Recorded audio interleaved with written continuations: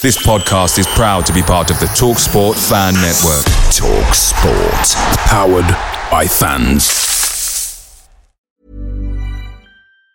And there it is, that's as good as it gets on this stage. Nissan Townstar EV strikes again. It's an unstoppable van, unstoppable. Just fantastic. You can actually see the ProPilot technology in action. Effortless parallel parking. It moves with all the confidence that comes with a 5-year warranty. And with a bench full of all-star van experts, there's real strength in depth here. That's all-star quality. Search Nissan Townstar EV and visit your local all-star van centre to see for yourself. Terms and conditions apply. 5 years or 100,000 miles, whichever comes first. ProPilot is an advanced driver assist technology. Driver's responsibility to stay alert, drive safely, and control vehicle at all times. The TalkSport Fan Network is proudly supported by McDelivery, bringing you the food you love. McDelivery brings a top-tier lineup of food right to your door. No matter the result, you'll always be winning with McDelivery. So the only thing left to say is, you in? Order now on the McDonald's app. You can also get reward points delivered too, so that ordering today means some tasty rewards for tomorrow. Only via app at participating restaurants, 18 plus, rewards registration required, points only on menu items, delivery fee and terms apply. See mcdonalds.com. Homesdale Radio is proudly sponsored by CompleteSigns.co.uk. Complete Signs are a producer of top-quality internal and external signs for an ever-expanding portfolio of clients, including hotels, schools, local authorities and small businesses across the nation. Offering a wide range of creative solutions from flat metal nameplates to neon fascia signs and everything in between. Clients are offered the highest standards in consultation and sales support to ensure complete customer satisfaction, with clients free to choose solutions from a wide variety of materials, including brass, aluminium, stainless steel, wood and a number of plastics. Covering most of South England with virtual offices in Croydon, Epsom, Hawley, Worcester Park in Surrey, Crowthorne in Berkshire, Regent Street, West London, Docklands, East London and Crawley and Brighton in Sussex. So if you're looking for the complete professional service for your sign needs, then look no further than Complete Signs. Head to their website, CompleteSigns.co.uk for further information, including contact details and full office addresses. Live commentary. Ball back with Companion in the centre of the field. I hope he plays a long breaking pass. He doesn't. He's found Dobby. Oh, again, he's tried to... Have you got a word for those short passes? Well, I've got a word for that short pass, but better not say it. Live interviews. Yeah, I think that's where we'll be for the foreseeable future. You know, we're working on some interesting things there, and I think that redeveloping it bit by bit is probably going to be our best option. Expert analysis. All right then, John and the kids are dead on the motorway. Dead on the motorway. No! Well, most of the time anyway. Homesdale Radio. Mike, I don't have an introduction. I didn't write one. These things happen. So, we don't need the bed music. Or you're going to start, we'll start, or... What? It's going, I know, but this is the introduction. Hello. Hi. Well, aren't we? Actually, may or may not know. Am I looking at the camera? Am I looking here? This is a bad introduction. This is like one of the worst introductions ever. If we pretend the camera's not there, it's just us, around the table, talking. I've got to talk to the Alright, viewers, haven't I? And the audience. Yeah, the live audience. the live audience. One behind there. Hello and welcome to Homesdale Radio. That is probably the only bit of interaction I'm going to do with the listeners. Should we all get wave or...? Yeah, I'll wave. We'll go around the table, introduce ourselves. Albert, alright? Ben. Tony. Whoa, you got to wait for me to point. Alright. You just jumped ahead. Okay. You've got a sister. Ben. Hi Ben. Hello. Tony. Aaron. I guess three. So anyway, apart from the slightly confusing introduction, we're here at Goals North. No, Goals Beckenham North. There you go. To record a show just before we play the listeners of football, if they turn up or whether they're recording. What we're going to do is talk about the Wigan game in a bit of detail, but we'll probably start by talking around some stories that have transfers, Tony Pulis things that are happy and all that sort of stuff. So we'll have a general chat about Palace, go through the game, have a quick look ahead to Tuesday's crucial game against Hull. And probably maybe a little chat about the Arsenal game on the Sunday as well. That'll be before our next show. We haven't really talked about that, have we? About what we're going to do? But anyway, without further ado. Oh, hang on, I also want to introduce Rich. Rich, just run in front of the camera and wave. Oh, that is good. Now you're trapped in a corner here. You can go back again. Yep. Rich does some amazing blogs for us and some great reviews as well, and we'll get his views on various different bits and pieces as we go as well. But he doesn't have a chair or any space, so yeah. Okay. I did want to mention about the competition. Oh, hang on, you've surprise competition time. We still got the Joe Award competition running. We got Nick's got to record all of everyone's entries for it to be fair, because he's got the appropriate quality. But we also have a competition for this week, for next week's draw. Entries close at 1st of February at 8 o'clock. Go to holradio.net/enter. This week's question, hang on a second, no, it's the one I came up with the other week. Ignore me. For which club did Crystal Palace sign Mark Bray? Was it Leicester City, Stoke City, or Port Vale? It's for people who are able to listen live only, so if you're listening to this on podcast or you're watching the video, please sort of enter and then tune in live next week. Is it going to be Sunday next week? Like 8 o'clock? Getting kicked off before. Yeah. Interesting. So the prize is a club shop voucher and one random item from the club shop. Random item. You won't be required to come on air, and if you're chosen as the winner, you'll be asked to email in on the day of the show before 9 PM. And we have a contingency in place if you don't do that. So there we go. Gents, it's seamless. It didn't go wrong at all. I mean, it's good. What? News in brief. Let's have news in brief. Get involved with the show. Email radio@homesdale.net or call us on 0208 1234 098. Homesdale Radio. Voices for Palace Watch. Faces for Crime Watch. All the latest news from around Selhurst Park. This is News in Brief. Oh. Right, they weren't aware that you were playing that, just so you know. It's news in brief now. Just right now. Yeah. So, Can we start now then? No! Have you stopped it already? Alright, come on. No, we're carrying on. Right, okay. Shh. It's not very brief anymore. It's a problem.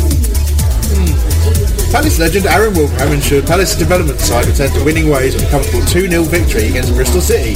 The veteran striker, who returned to first team action against Stoke City last weekend, played part in both goals, nodding in the opener on 28 minutes. I'm sure it was a blistering header, before teeing up the impressive, this is Gray, it's like Jay Gray?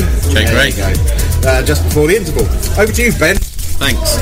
Crystal Palace striker Kwesi Appiah has joined League One side Notts County on a 1-month loan deal.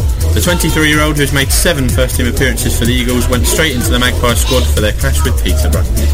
Great. News in Brief. Homesdale Radio is brought to you in association with CompleteSigns.co.uk for all your sign-based needs. To receive a genuine 10% discount, mention you are listening to Homesdale Radio and get in touch today. Of a pencil on white paper sign. That's the kind of thing you can, I mean, probably better than that. I mean, Alba's just done that one, but that's not sponsored. I could have done a better face. What's the face signify? How happy we are to be sponsored by Complete Signs.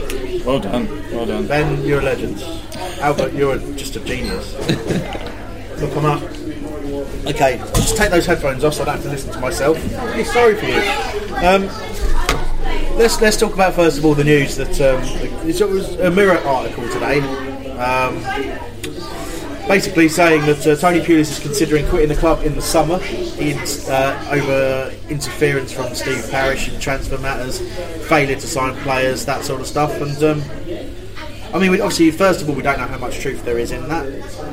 You'd imagine it's not quite that black and white, but journalists, in the know, seem to be indicating there's a degree of truth, and certainly Tony Pulis has been outwardly frustrated. Well, first of all, I'll start with you, Ben.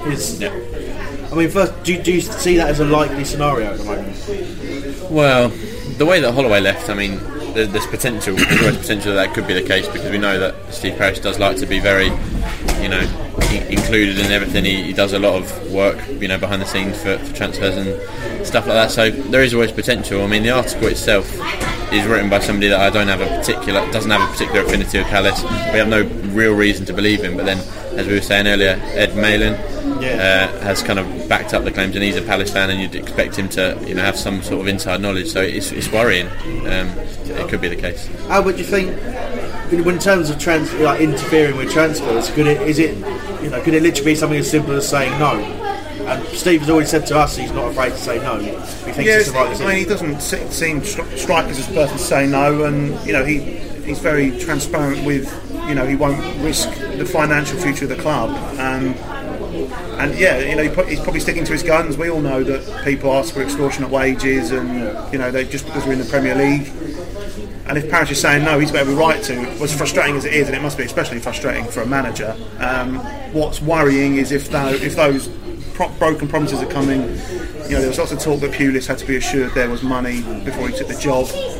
And what would worry me is if Parish is sort of reneging on any promises that he'd made Pulis. That is worrying. But I mean, even if I'd take the question to yourself, Tony. Even if there's no promise as such been broken, is there a case to say that a chairman has got to a degree, has got to back a manager, even if he might not agree fully with the decision? Yeah. I mean, obviously, Steve Parish is saying the final say lies with him. He's the man who's got a responsibility to the club, responsibility to spend money in the right way. But is there a point to say at some point you've employed a manager to make a decision to manage your football club and to tell you what he needs? At some point, have you got to trust him and say, look, I don't feel comfortable about this deal, but I'm going to do it to back you anyway? I mean, the difficulty you've got with a lot of this is that we seem to have gained a lot of stability since Pulis came in, and we were looking at other clubs like Hull, like Cardiff, and thinking, well, we've had our lull at the beginning of the season, and the other clubs are starting to implode, where you've got arguments between the chairman and the manager, and the chairman and the fans. And we were thinking, well, actually, we've got quite a stable club, it's a good situation, let's keep this up to the end of the season, and then we've got potential to stay up. If we start getting arguments between the chairman and the manager, people kind of start looking at us and thinking, actually, things aren't right there, maybe we were right about them going for the drop, and then it's going to be more difficult to prove people wrong, as it were. Yeah, I think I can understand that point of view. I mean, certainly if we were the outside looking in at these reports, you'd believe them to a degree, wouldn't you? And you'd certainly look at it as unrest. And I don't know if there's even a reason why the media might think of trying to portray us in a negative light. I mean, that's what some people on the sort of defending it and saying, people attacking it and saying it's wrong, it's an incorrect article, are essentially saying that the media have an agenda against Palace. And, I mean, how likely is that, Aaron? Is it likely that they have any kind of agenda against us? I don't particularly. I'm not entirely sure, because at the end of the day, the media, mostly, that's a cracking start, isn't it? I'm a bit rusty. But the media tend to focus on the more higher profile clubs and transfers, as we know.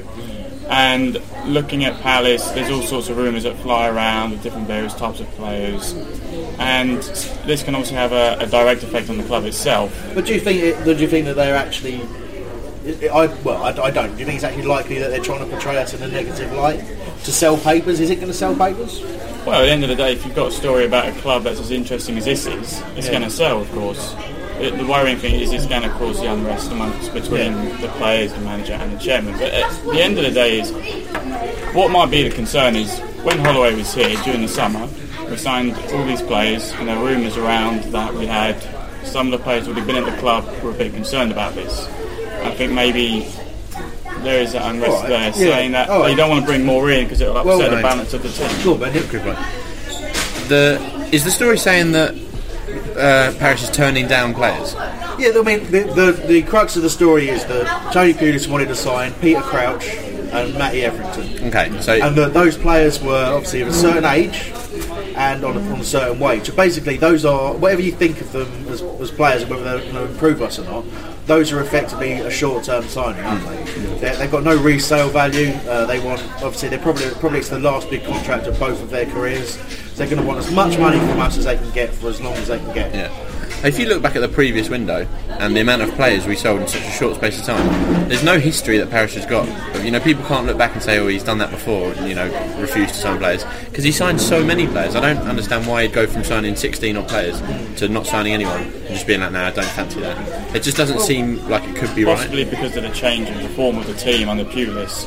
It's turned into a much stronger entity now than it was. I don't know. Like, I mean, he's got a history of signing a player of a certain age. Like most of the signings he's made, we've made as a club, have been forward-thinking, have been younger players, like potential wages, that sort of stuff, like low wages. And I mean, Kevin Phillips is the only one that stands away from that, from my view. Yeah. And we've talked transfer policy with Steve before, and he's always mentioned, albeit as a championship club, about buying potential, about buying resale value. Yeah. And it does stand to reason that, for example, let's say Peter Crouch came in and said, I want 50 grand a week, and I want a 3-year contract. It stands to reason that a chairman who's looking after the future of the club would say no. Yeah, no, exactly. Because at the end of those 3 years you've got no value to me. And you know, you're asking me to give you £2.5-3 million a year. And if we go down, it's just completely you can't sustain that. You can't pay. Why don't you put something in place that says that if you go down, you're released? Yeah. And it's what Joel was saying repeatedly, and always says, so I'll play the Joel card here. If you invest now, take the gamble so that you stay up. You've got to say fuck. But you know, if it's support Liverpool. Yeah. Right, okay, no, I take that point, right? You can do that. Bearing in mind, Chamak's on a deal like that. How many of those deals where you say, we'll take you to the end of the season on this wage and then we'll re-evaluate it? How many of those deals, and bearing in mind Everton and Crouch are under contract at Stoke and we'd have to pay fees for them, how many of these sorts of deals do you do before the event of relegation or even staying up? You've still got all that rebuilding to do. To a point, you're just saying, it's essentially like the difference between buying a house and renting a house. You know, if you get a mortgage, like, you're paying off a debt. If you're getting rent, you're just putting money into someone else's pocket, and you've got to be really careful. I think people have forgotten so much, but they hate you bringing up the fact that where we came from. If you so much as dare on a message board and say, look, we were in administration 3 years ago, like half the message board will tell you, oh, I'm bored of hearing that, we're in the Premier League now. It's like, it's still relevant. Doesn't matter how bored you are of hearing it. I'm not sure buying a house is the answer.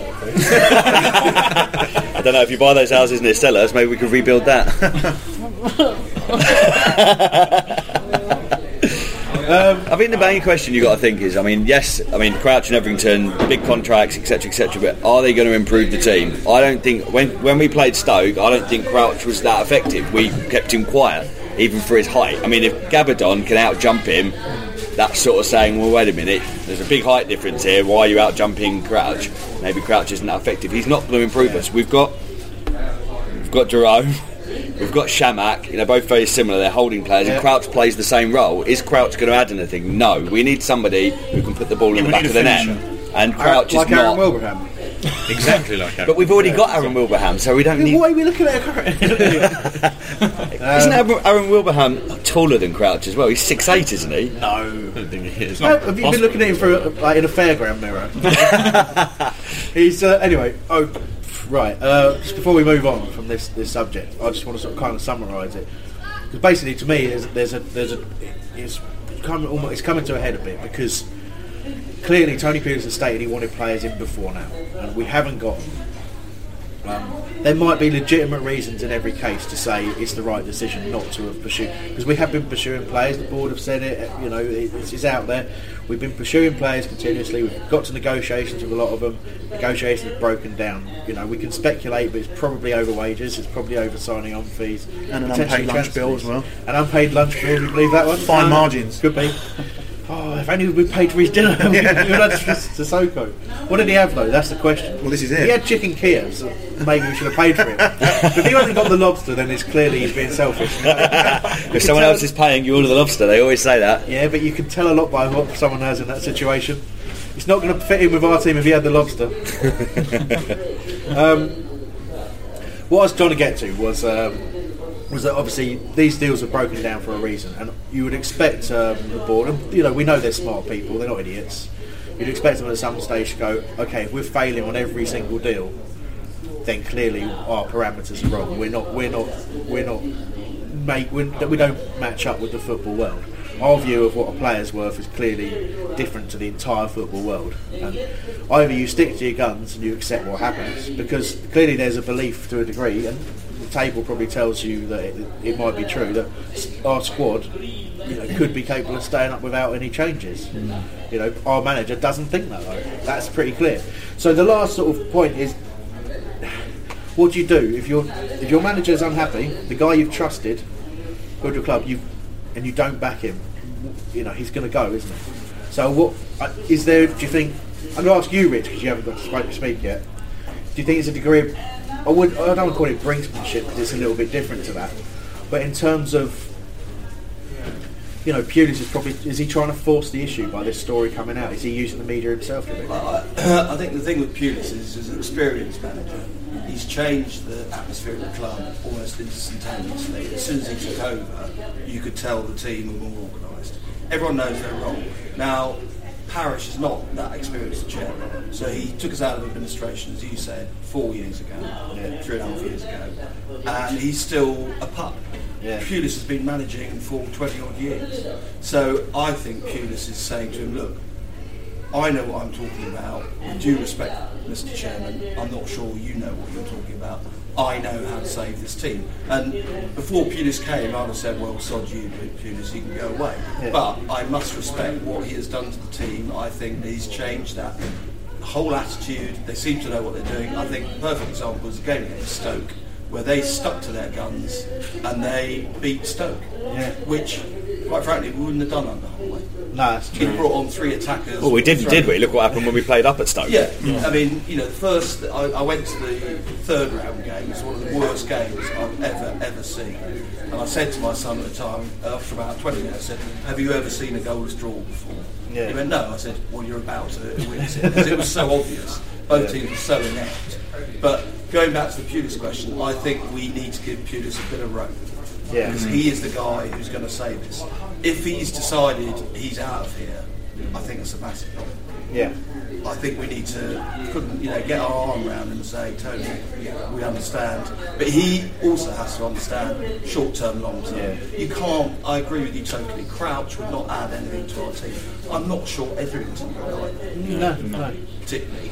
But there are some players out there who could add. It's not the strongest squad in the Premier League.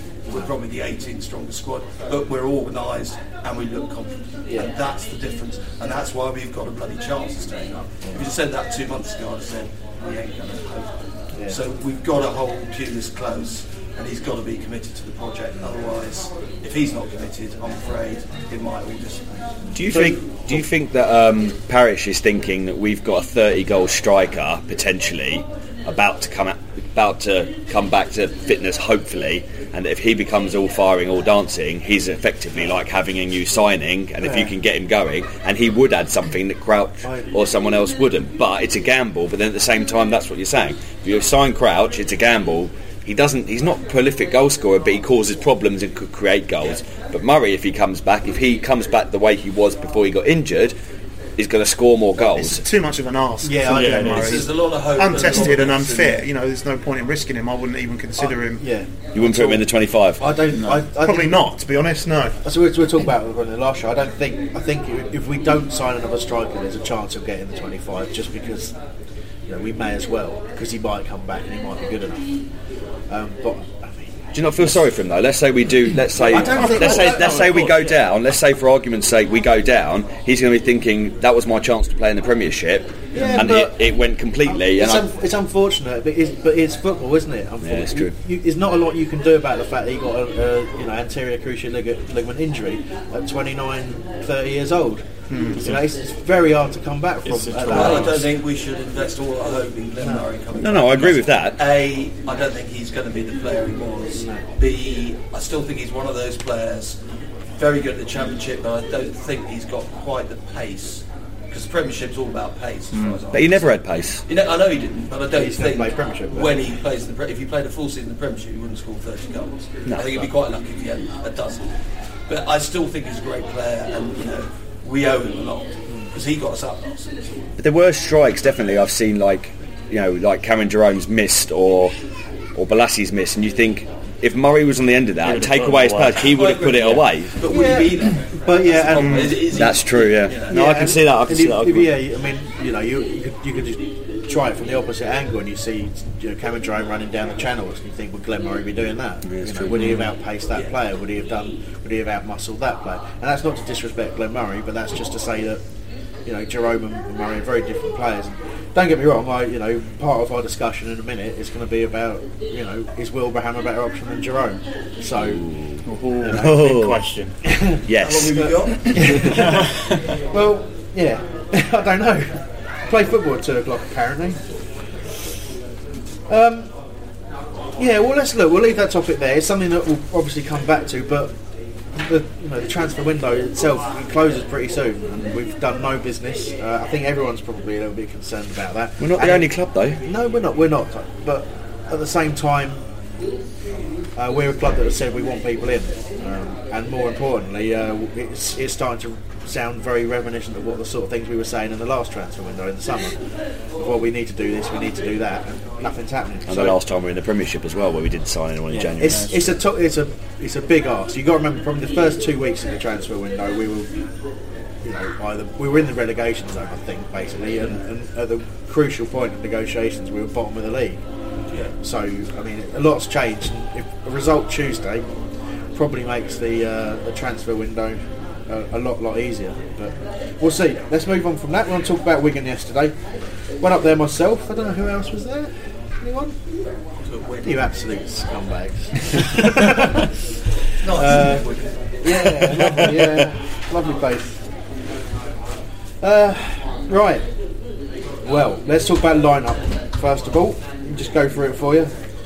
Speroni in goal. I think Mariappa played right back. Johnny Parr played left back until he got injured. Dean Moxey came on. Stuart O'Keefe was in centre midfield with Gay Diora.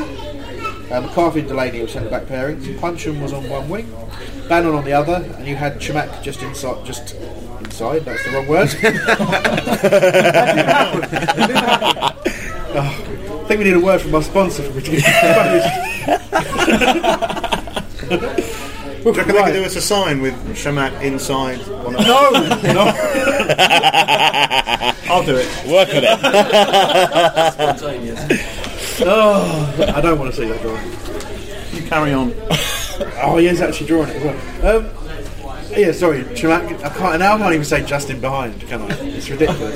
Maybe it's the right time to go to Alex, see what he thinks about it. Yeah, Alex is just out of shot, but I just want to check what he thinks about it. I'm certainly going to back any man that is taking over, if I like them or not.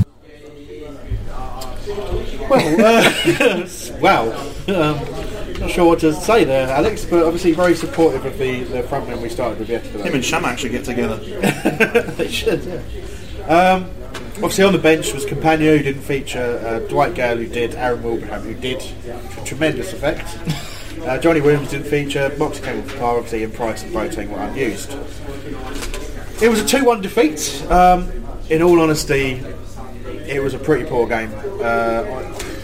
It was quite a poor atmosphere for quite a lot of it. It was pretty much everything you don't want a long journey in the FA Cup to be. Ben, don't take away my talking points. Well, I was just going to talking about the lineup. I was just going to make the point about Gale and Williams not starting, and we've got an email, tweeting. It doesn't say who it's from. Yeah, it does. Graham Burt tweeted in and said, "Why didn't Johnny Esther and Gale play against Wigan?" So that was that. And, I thought there was going to be more to if I'm honest. I think it's a good point. I'm not sure why he didn't start Gale, because against West Brom, Gale was good. He scored a great goal. Yeah. Why didn't he give him another chance? And looking at the highlights as well, he looks like he's come on and had a good game. You know, he takes on players, he's having shots. I mean, this is the point to talk about. Was it a poor choice to start the way we did? And it was, because you look, we started Chamak and Jerome up front. That's our first choice strike partnership, right? Chamak can't play on a heavy pitch in bad weather. I'm sorry, but he's not the type of player who can do that. You can see him. He can't. His pace goes. His touch goes. His sharpness goes. And he was trying his best. I'm not going to attack him for not trying, but he was effectively left Cameron Jerome isolated. Cameron Jerome's trying to run channels. There's no one up there supporting him. It was a real mess. And then once Wilbraham and Gale came on, it was completely different. Wilbraham was winning things in the air. Gale was the one who he wanted to get on the ball. He was facing goal, running with the ball. No one was doing that. Bannon tried his best, but he was in a wide position. It wasn't really affecting the game. So until Gale came on the pitch, no one was really doing that. I'm trying to work out what Mikey's laughing at. How's drawing? He's even got the hair going well. No. Oh dear God. I am listening, don't worry. He's multitasking. Yeah. Yeah, that's why he's here. I was going to say as well, we rested Jedinak and Ward. Shamak surely could be in that bracket because he's playing week in, week out. Why not give him a rest? He rested him against West Brom. Yeah, but Shamak's a confidence player. Last 10 minutes, he was absolutely brilliant. I think he ran the bloody show. Yeah, I think what it shows, it shows that Tony Pulis wanted to win that game, and he thought the best chance of doing that has got to be with these two starting. See, Jerome had missed the Stoke game, so and he's made that decision. He's thought, rather than give Dwight Gale a run out, maybe he was right. Maybe he was right to say that Dwight Gale would be more effective coming off the bench later on. We don't know how he would have played if he'd started. But I mean, the way he played when he came off the bench, you'd think that was an obvious decision. And as for Johnny Williams, it's another difficult one. I mean, the game seemed to be crying out for him as well. I don't really understand why you wouldn't use him in that situation, unless again perhaps the conditions, perhaps worried about injury. He's fragile. He gets injured by being blown over. So I think on a heavy pitch against Wigan in the FA Cup, I don't think it's worth risking it. There are more important things to do. I mean, I'm not decrying the FA Cup, but Premier League survival is a lot more important. We're not going to win the FA Cup. Not anymore. We've just played the champions. To be fair, but I still don't think we'd have got much further. I don't know, unless we'd had a very lucky draw. I just think it's Man more United important. I mean, obviously last time. The key players that were arrested being Jedinak and Ward, really, I think. But he did that against West Brom as well. Yeah, I think you've got to trust the right decision. You've got to trust players. I've got to stop catching Mikey's eye because he's in hysterics at what Albert's drawing. But yeah, I mean, I think we'd have won that game if Jedinak had played, for example. I really do yesterday. O'Keefe did actually do pretty well, but if anything, he was the only one who really got any shots away until we started pressing later on. Despite that, do you still think it was the right decision to rest Jedinak and Ward? Yeah, I do. Yeah, I mean, but you kind of revisionist, aren't you? Because before the game, I'd say winning's a great habit. It's better to keep winning. Yeah, but. Didn't you say last week that Jedinak's one of 4 players that have played every single minute of the Premiership? Yeah, exactly. Yeah, so there's a lot of logic there. It is really difficult, and unfortunately, recent seasons are full of evidence of Birmingham and Wigan basically winning cups and being relegated. Very true. So, as much as you want to believe that, because everyone loves a cup run, really, as much as you want to believe that winning is a great habit, which it is. Unfortunately, it does seem, particularly with weaker teams or weaker squads, that the cups are a bit too far. And even if you do stay up and win the cup, chances are next season Europe will kill you and you go down and you struggle. Because if you think about Newcastle a couple of years back, really struggled when they got into Europe, and it took them having a season down near the bottom of the league to recover. And if you think about how many games we're going to play this season already, there was like 35 games or something already this season. Excuse me 1 second. Albert, go and show him your drawing. That's a threat. Really. I've got work this week. I'd rather not be. Right, look, that's the lineup chat done. Well, obviously, again, with hindsight, you often think you should have made different decisions, and I think maybe Tony Pulis is probably in that camp as well. But one of the big things in that was Paddy McCarthy's return. Obviously, fantastic to see him back. My report on his performance would be that he did really, really well, but he tired probably in the last sort of 5-10 minutes, and there was one slight aberration that nearly let Wigan in on a break. Ended up with Paddy basically misjudging a header, I think it was, bounced over him, and then there were 2 Wigan players free. Fortunately, Jules saved to stop it going 3-1. Didn't matter in the end anyway, but other than that, he was he was everything you kind of remember about the good things that Paddy did, which was he was captain as well, wasn't he? He was captain for the day. It was great. He organised people. He got forward and got a couple of one header off target, one header on target. He should really have scored, and he was dominant in the air at the back and didn't really struggle too much. But he did play a part in a back four that conceded 2 goals. Against a championship opposition. So people but people will look at that and say that's evidence of fault. I mean, we can't obviously. You guys didn't see him play, but I mean, generally Ben, happy to have him back. Do you think he's getting that 25? Well, potentially. Obviously, we are looking at centre back. So if we bring someone in, there's not a chance. But if we don't, and there is still a possibility of that, then I don't see why not. I'm not a particular fan of Gabardon, if I'm honest. I know a few people are. I think Delaney's a lot better than him. So Paddy McCarthy, could be an option, I think. Sorry, it's on airplane mode. Oh, okay. Right, so I've just got to turn my phone on. We'll carry on. Sorry. so Ben, you carry on, mate. Keep talking about Paddy McCarthy. Does anyone have a view? By all accounts, I think McCarthy, if he is fit again, I would personally have him instead of Gabardon. I agree with you. I think Gabardon's a bit of a mistake waiting to happen, i.e., e.g. the Newcastle. Wouldn't you have said that of Paddy before he was injured? That's possible. Possibly. And, he's not going to be fully fit, as you said. I mean, he hasn't played for 18 months. 18 months. He's going to tire. But then, if we're not considering Murray... Yeah, that's what I was about to say. We're saying the same thing about Murray. Surely that should apply for McCarthy as well. If we're saying shouldn't put Murray in because he hasn't played for less than 18 months. Yeah, but the difference is you're not... Okay, I won't be going this way. The difference is that the Paddy's just played.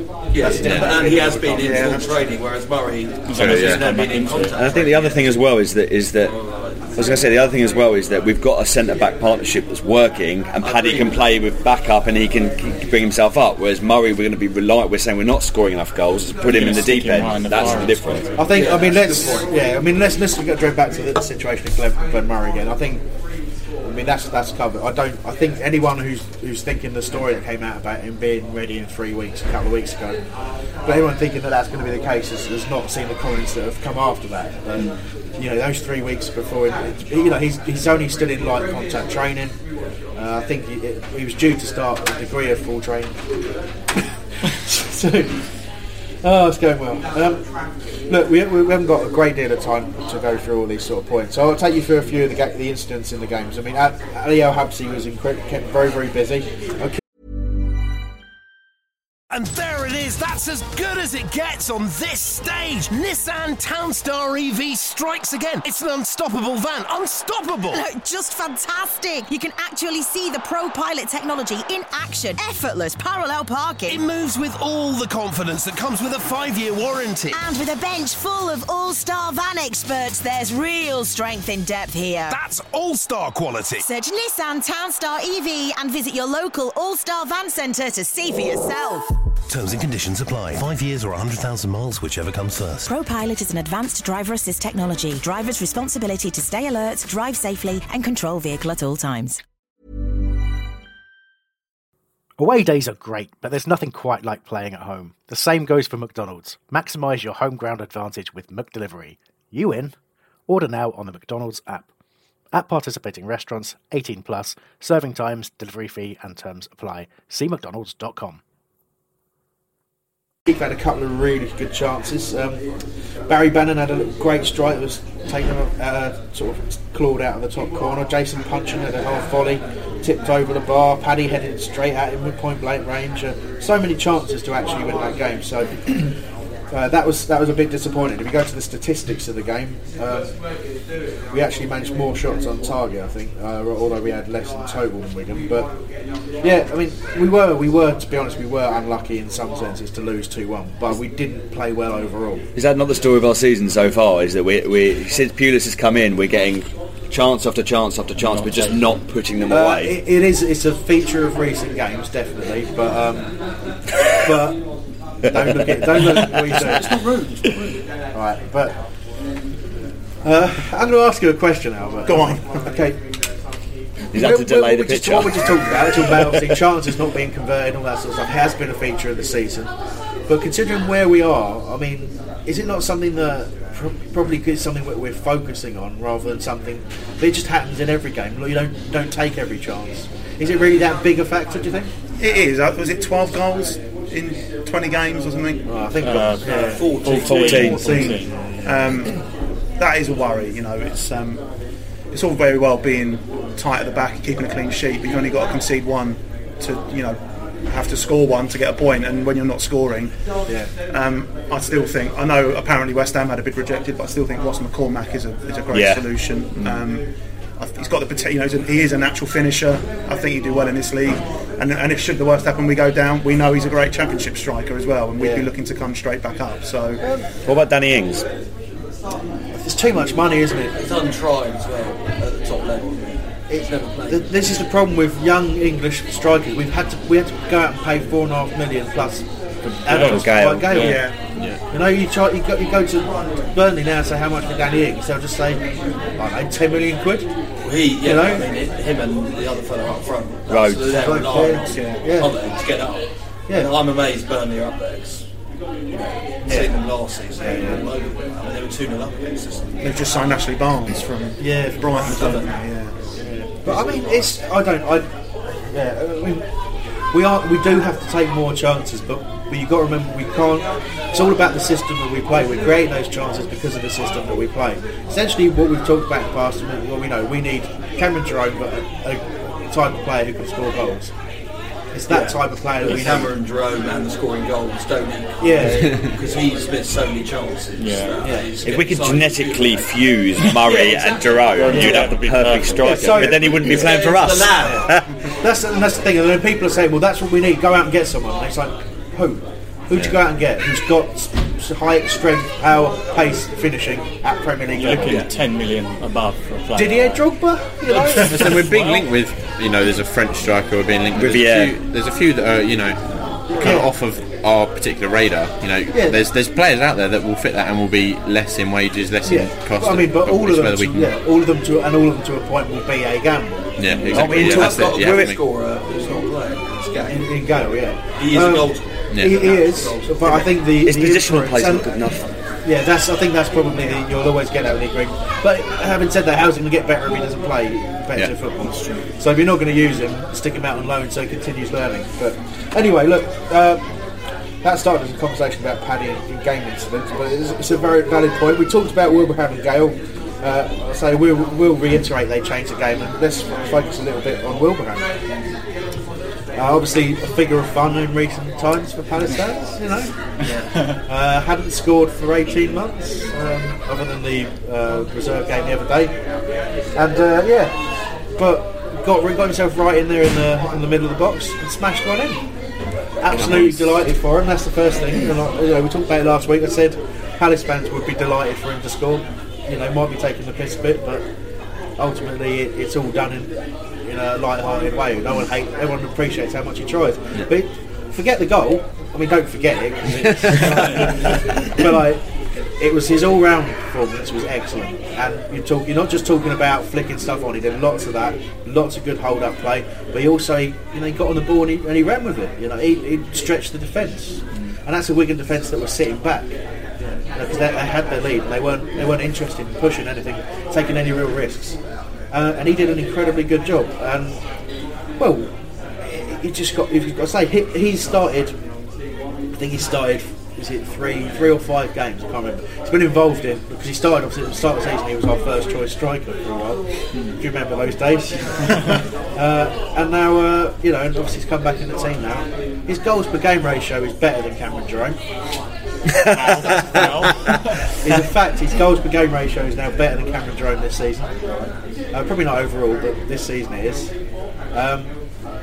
So he got a chance, he scored it. He had a chance later on, and I mean, I've seen weaker shots, but probably from like 3-year-olds. And it's not to take this. He was stretching a bit. He connected probably with the toe of his foot, and it just rolled into the keeper's arms. It was a good chance though, but he. I don't know. He offered something. What do we think, Tony? I think what he does very well. He just doesn't score. He's like I said it a couple of weeks ago about Heskey and the England squad. You know, everyone always says Heskey, you know, doesn't score goals, not good striker. But if you speak to any of the interviews they had about the England squad, they said that what he does is he brings in other players, and that's what every time I've seen Wilbraham, he always brings everyone to him and brings the play in. He doesn't score the goals, but he creates opportunities for other people to score goals. But as a direct replacement for Cameron Jerome, Aaron? Purely on the basis. Purely on the basis, I wouldn't, because they're two completely different players. Yeah, I wouldn't. But I would start him against Hull. Ben, what do you think? Starting Aaron Wilbraham. Start Wilbraham against Hull. No. I think he's got that goal. He had a good game against Wigan. He might have a confidence going. No. And he might have that chance. If you look back at the playoffs, just going back to overall Aaron Wilbraham, when he played in the playoff final, he could have scored for double the amount of time. He could have played for double the amount of time and not scored, but he did well, and he came on level. He had a storming game. Yeah, he did. No, he did, but I'm just laughing because of some of the chance. No, he did. He had a good game, yeah. And then Aaron Wilbraham came on the other day, and he played really well. He didn't score, but he did what he was there to do, essentially, in the position that we were in. He's a good player to bring on. Yes, and and say we're 1-0 up, and you need a player to come on, hold the ball, keep that scoreline as it is. He's the perfect player to do that. But from the start, I don't think because he's scored a scrappy goal in the FA Cup, you can't start him for the next game, especially when you've got players like Shamak's better than him. I'd play Shamak and Gale, but he won't. Well, okay, but Albert, your view, just in my view is Cameron Jerome is doing a reasonable job of what he's been asked to do. My view is that Aaron Wilbraham can do that job, maybe not in the same way, but he can do that. What you're saying, and has a better scoring ratio now. So do you not go with that? It's not pressed down enough. Are you thinking sort of a Wilbraham and Shamak partnership? That's what I would be thinking. Yeah, I am. That's that what I'm could saying. work. That's Well, at one point, wasn't Shamak Europe's deadliest striker, goals to shots ratio? Still is. Probably, yeah. Wilbraham, I think, as Ben said, when he came on against Stoke, it was a great performance. It was a 10 out of 10 performance, barring the fact he'd only been on the pitch about 10 minutes. that's 1 point a minute. That's pretty good. Starting him, probably not, unless there's horrific injuries to certain people. But there's a place for him. But again, it just goes back to the two transfer windows. It's quite a damning indictment, and it's got nothing against him. It's quite a damning indictment when Aaron Wilbraham is in contention for a spot in the 25. And that's not his fault, not at all. But he's in contention, Rich, would you say? I think he's in contention. I tend to agree with Ben and Albert. I think he's better than Son. Come on, last 15 minutes, against Stoke, that dummy he did to let Puncheon in, I just couldn't believe that. I mean, most strikers would have had a go. Yeah. He dummied it on the bloody 6-yard line. And Puncheon should have scored. That was a great save again by Keeper, who was exceptional. But I just don't. Visualising Wilbraham in the starting lineup in a Premier League game. It's not a I'd have him in the squad over Glenn Murray. Okay. But only taking into consideration Glenn Murray's fitness issues. Nothing about ability or. Yeah, because there's a strong chance he won't be able to play probably till end of March, April. Exactly. If everything goes well, it's just not worth it. Yeah. Is 10 games of Murray worth it? Maybe it is. I don't know. It could, because it could be a difference. It could. The last game of the season could be the difference. He could score a hat-trick against Fulham and we're all dancing and jumping in the river. Okay, it's good that you mentioned that dummy against Stoke, because that really struck in my mind. It created a great chance. Yeah, it really did. It really but did. at the same time, and mainly because no one expected him to do it. But at the same I don't even think he meant to do it. At the same time, you look at it back and you go, he missed his shot by that much. When I watched it back, I just thought, why the hell did you just side-foot it? You could have side-footed it in the net. It's like point blank range, side-foot in the net. He was probably worried about his goal-scoring ratio. He probably was, Just imagine if he had scored that and then scored this other one, his ratio would be better than Dwight Gale's.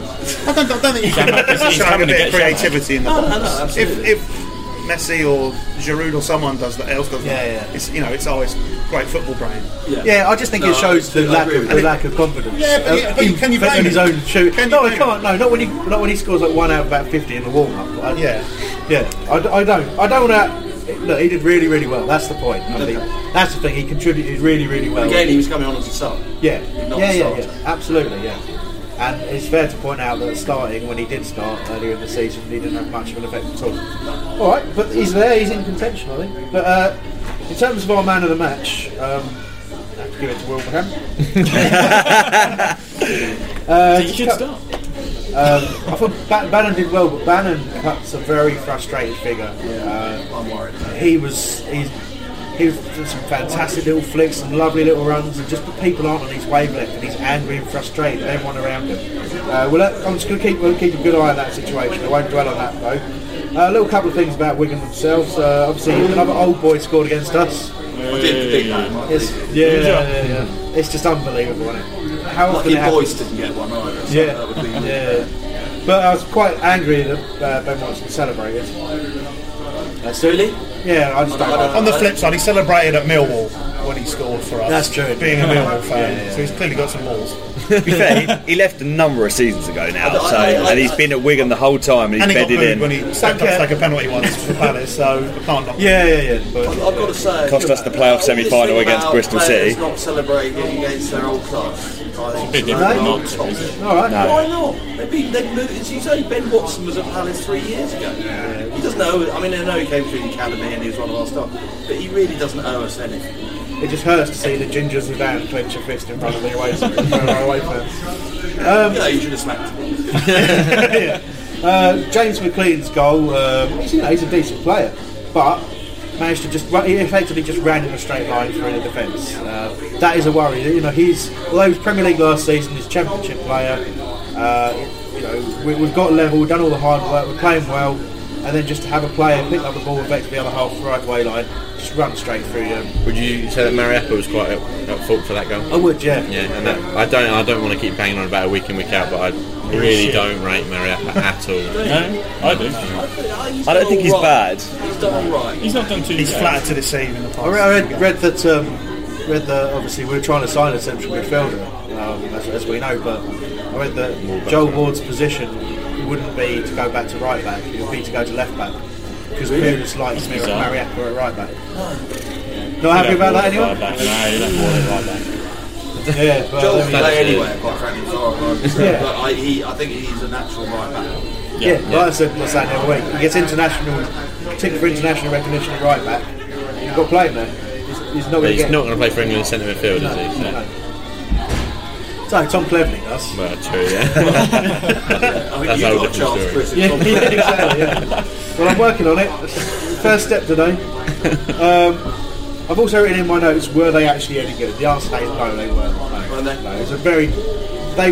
What they did do really, really well, and I think Rosler's got to take a bit of credit for this organisation, is we play with mad hair, Espinosa, I think it is. Yeah. He took up some really intelligent positions when Wigan were under pressure in the full-back areas. He sort of drifted across the centre of the pitch, and he'd dip in a little position where he knows that the full-back's going to clip where the ball's going to land. Yeah. So every clearance up the line, we had Jerome at one point putting people under pressure, we had Punch in the Bannon putting people under pressure in those little corners. Usually a player will kick it out for a throw, and then, but Wigan were very, very self-conscious of not kicking the ball out for a throw in those corners, and we're actually just kicking it into a little area just inside, probably about a third of the way in their own half, but just probably about 15 yards in from the touchline, and Espinosa just sat in that position, and it just take the pressure right off. He controls it with a first touch, looks up, and they've got to move on straight away. Just a little thing, really intelligent, and it was annoying me. Their team, the majority of those players were in the Premiership last season, so I know we're losing to a Championship side. Yeah. It is a Championship side who were in the Premiership and won the FA Cup. No, exactly. We're not losing to Bolton. No, and look, they're But look, they're a half decent Championship team. They should be higher up than they are, and I think Rosler will. Yeah, the European campaign hasn't helped them. No, not at all. But at the same time, all I'll say is we look like two evenly matched teams. So I don't know what that says about us and them at our respective positions, but we look very evenly matched. But without key players, though. Yeah, without some key players. That's true. That's true. Put them in, and then. Well, that's the Dolphin plus winning the Premier League. Man United now lost their two best players and they're now crap.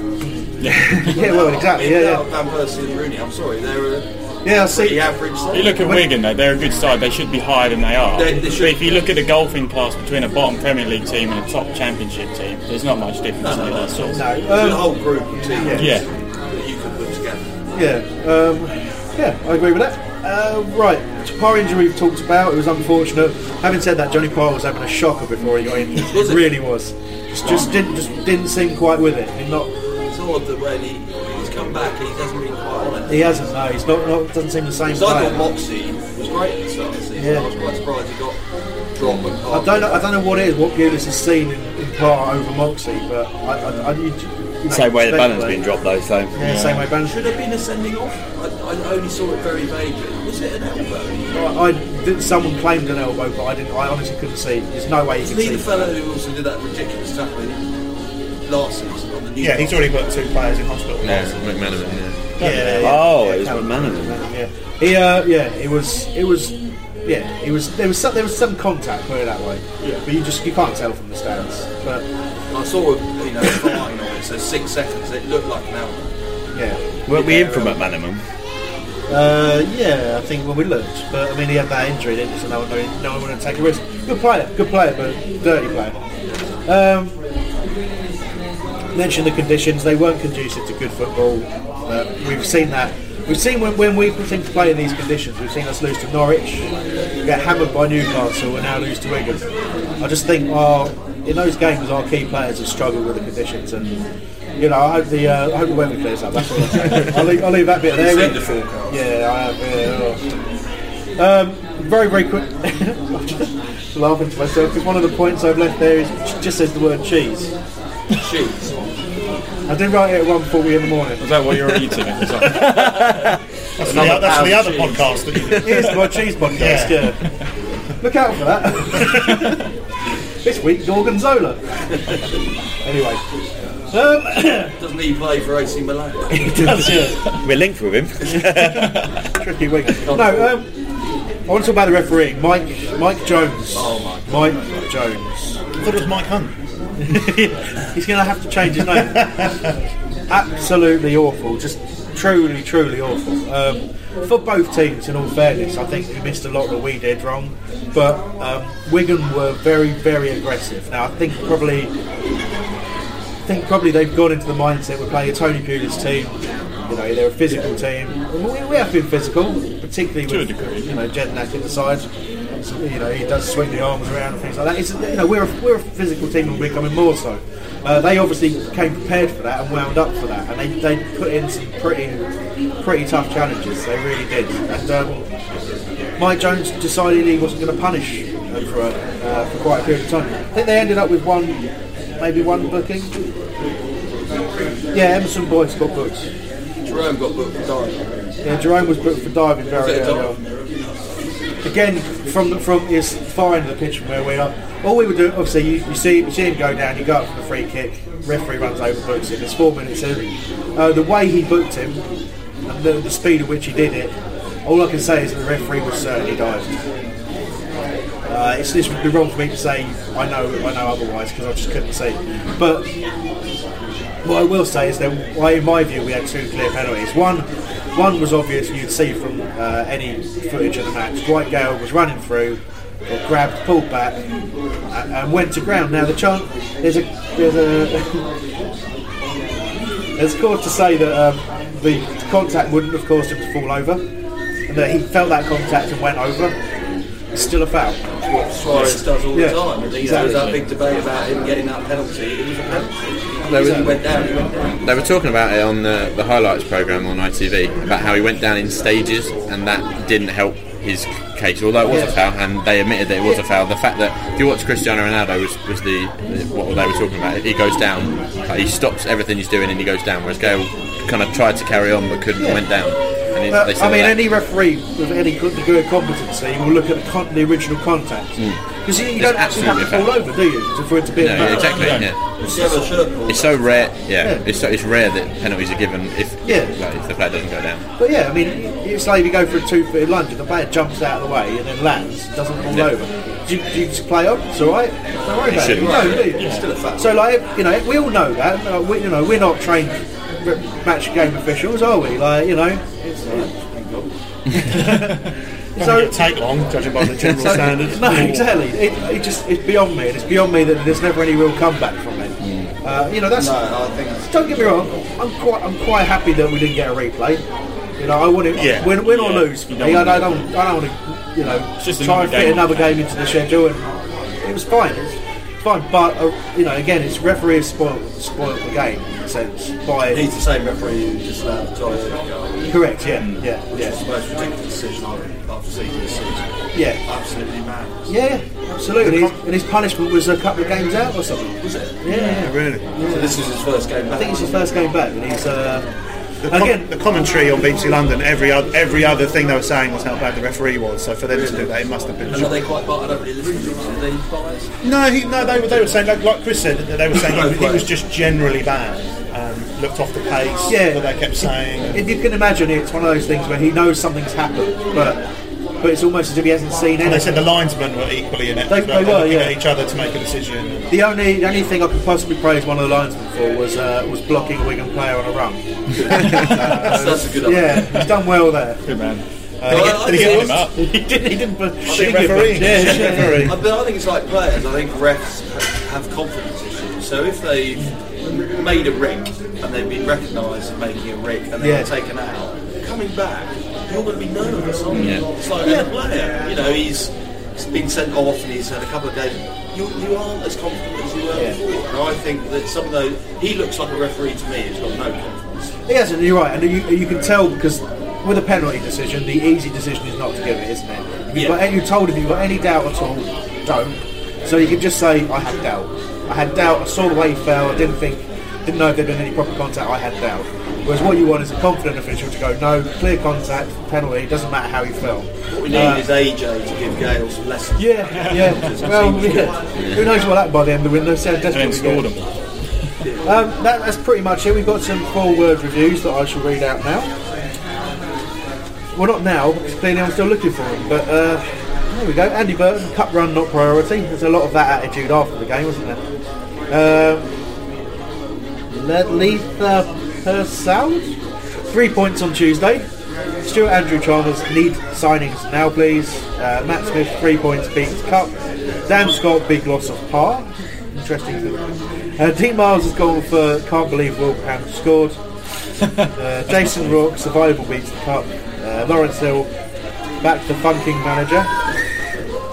He didn't say funking. That's quite good.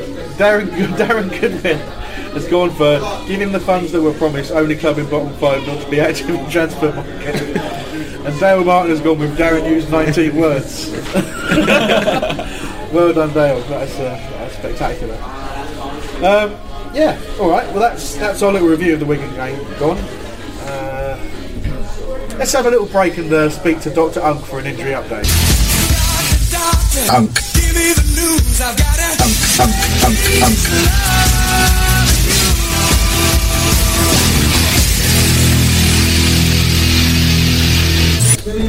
Hello, mine Eagles chums. I am Dr. Unk. A quick update for you regarding injuries.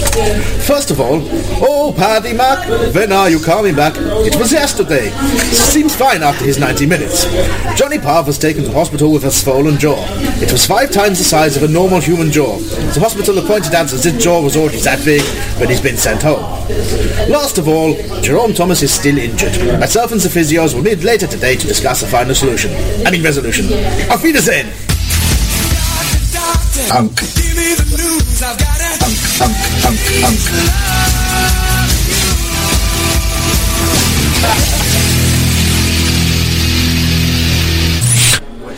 Albert, can we have a quick sponsor update, please? Yeah. If you can't tell, I didn't go down the pornographic route. Yeah. Can you explain it, please? But he would look like that if. So that's just Marian Shamak. He always looks like he's about to cry. But he is upset, but he still loves Whole Radio. And CompleteSigns.co.uk. That's fantastic. We'll have to get him on the show after this. Maybe that can be a giveaway in a competition or something. Get that framed. You're gonna sign it? Yeah, why not? Sign. We will genuinely will give that away. I don't know if we'll do it with the Mark Bright question competition or the Joe Ward songs competition, but we will definitely be giving that away. I want that. We all want one. Dear. We want to very, very quickly, let's talk about Hull and... No. Which is your squad number?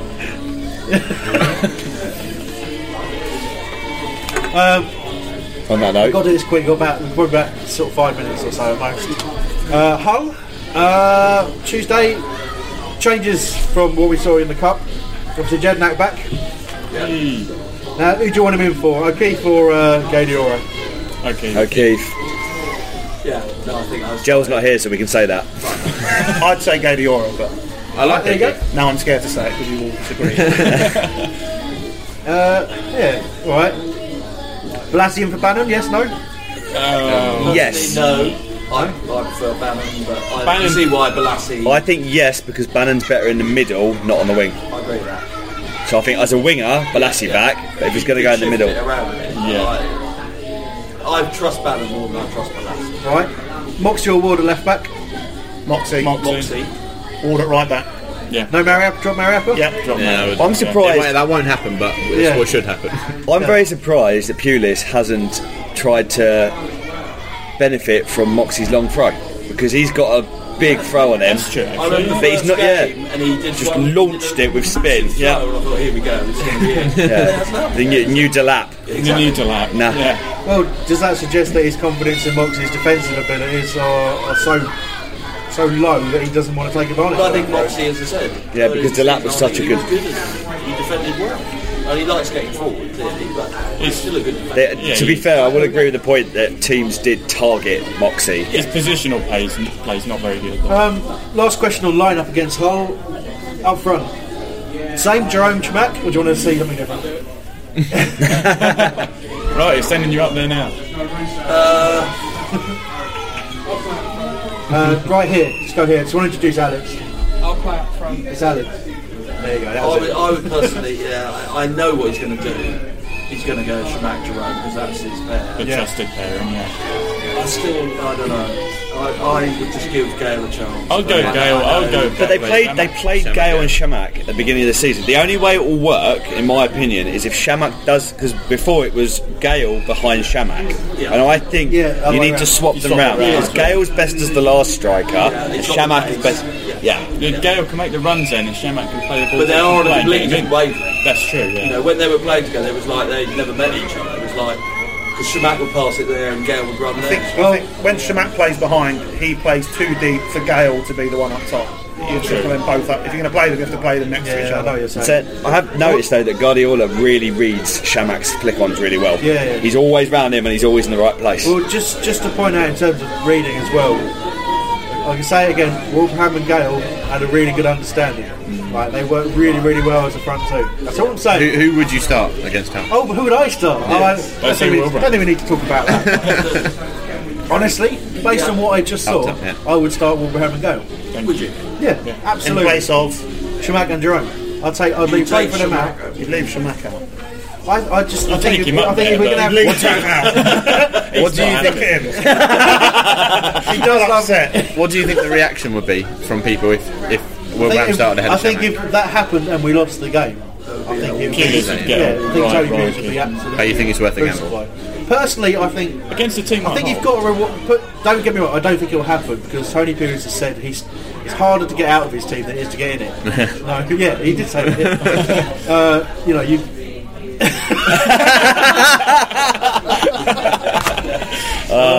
You've made it even more desirable now. It's got at least 10p. But basically, sum it up. Like, I don't think it will happen, but I do think that if you look at, you've got to reward performances. I think the level of performance and effort from Wilbraham and Gale and how dangerous we look with them starting together, playing together, I think we've got to stick with that. Okay. How long were they on for, by the way? Did he make it at half time? No. It's probably about the hour mark. 66 minutes. There you go. So they had 20 of them. Yeah, they're decent. They look together. They look good. Right. Okay, we'll get some predictions. Obviously, we desperately need to win that game. It makes a huge difference to our season. It's probably big. In my view, it's the biggest game of the season because it's in the transfer window, as close as it is. Because the difference between if you lose that game, probably end up back in the bottom 3. It gets even harder to get players in. Win it, we're probably maybe 11th, 12th, something stupid like that. Calm down. So much, so much. Nosebleed territory. So much easier to get players in, and you can get it just gives you that extra little bit of clout to get that quality player in. And I think it could change the season because it could give us quality in the team. It could repair the damage between the board and manager if there is damage. Give the team a lot of so there you confidence. go. Score predictions. Nick. Hey. Score prediction. Holbo Palace. It is going to be 3-1 to Palace. 3-1 and, Palace. Steve Bruce will look at the ground as we all laugh at him like we did last year. All right, cool. Alex. 1-0. Rich. I'll go for 1-0 as well. Mikey. 2. Alright. Don't need to ask. Albert? I was going to say 1-1, but I'll go 1-0 Palace. 2-1 Palace. 7. No, We're not playing Bolton. no, I think 2 or 3-1. I would say 2-1 with Wolverhampton to score. Alright, 2-1 to Hull. There we go. Thanks, Chris. Yeah. Add Leave more. us on and up. Add more. Yeah. There's not enough room for. So no one goes over the score then. That's what you're saying. Sorry, Chris, can I just ask where Ben nicked my teacher's jumper from with the elbow? I'll bring some class to I the wonder show. where I put that. Do you know I so nearly wore a moleskin blazer to this? It's only the weather that stopped me. It's in boom my car. Anyway, probably don't need to know that. We've got Arsenal on the Sunday as well before the next show goes out. Not really sure how it's going to work, but my plan is to get back in time to do the show, but someone else might be hosting. But I suppose it's not really don't need to ask really, but is anything a bonus for the Arsenal game? Or should we really? Is it? Before it's like Man City. Yeah. Get a good performance in, don't get hammered, and that'll give them confidence. I do not expect anything out of there. We're due a surprise though. We're the only team out of like the bottom, 6 or so teams that haven't beaten a team in the top. We're due one. Point of any of them apart from Everton. We haven't got a point. But we're due. Top 6. Yeah, we're due a surprise. We're due a surprise. Cardiff did it against Man City. Hull have done it. All the teams below. Yeah. West Just a Ham's done little point that I think is relevant. If you think back to the home game against Arsenal, we were unlucky to lose that 2-0. That was probably Owen's fault, that ridiculous challenge. They wouldn't have won that, I reckon. No, probably would have won that. Got sent off, and he made 2 exceptional saves. One on Wards. Wards was Ward, and then Jedinak from the corner. So Wards was amazing. So what I'm saying is that there's reason to be relatively optimistic. I mean, Arsenal have done superbly this season, obviously. Fantastic. But they are scraping wins now. Yeah, they're starting to melt. Cardiff, late goals. Starting to melt. All right, quick predictions. 7. Starting Not Palace. 7-0 Palace. 1-0 Palace. Oh my God. 2-0 Arsenal, I'm afraid. Nick, you're not listening, but prediction for Arsenal Palace. Prediction for Arsenal Palace, I reckon we'll get Bender on loan in the week. He will kiss the badge in front of. He won't be allowed to play. Yeah, I know. Nick's. We'll be biting. I think we'll win 1-0. Win 1-0. Thanks for that, Mikey. What do you think? 4-0. So, suicide attempt at about 6 o'clock. 3-1 Arsenal. I was going to go exactly that, 3-1 Arsenal. Me can. I think an 85th minute goal from Wilbraham. I was going to say Wilbraham. How many goals before that? 7. I'm going to say 2-1 Arsenal with Wilbraham to score again. We won't He'll score. be going after We won't Sean score next 3-0 Arsenal. Add more to it. I'm just trying to get Chamak to abuse me more. He'll score a hat-trick, guaranteed. He's got to law of the X. He's due a goal against Arsenal. He did it against West Ham. What? Friday. What? Friday night. It's a show Friday, isn't it? You said the next show was Sunday, but he went on Friday. So on Friday. So next up will be our transfer window show on Friday With Jim White. With Jim White, yeah. I don't know how it's going to go. Outside the training ground. It's about 3 hours long last time, wasn't it? Do it the same as last time. From a car. Apparently, 3 hours Chased long off show by for just talking. I didn't care. 3-hour-long show for you on Friday. Transfer window deadline day. Be all exciting and that, won't it? We're going to do rolling subs again like we did last time. Yeah, we'll do rolling subs. Yeah. It'll be fun. Just join us. And you'll be sitting there pressing F5 on your keyboard going mad, desperate for news. Just listen to us talk rubbish for 3 hours. We got Parish on before anyone else did. We did. We did last time, yeah. Don't know if we will this time or not. Just wait for that cowbell. Oh, yes. Oh, yeah. Anyway, I hope you enjoyed it. Insert pun here. I kind of enjoyed it, so maybe. Yeah. But, yeah. Speak to you again soon. Bye.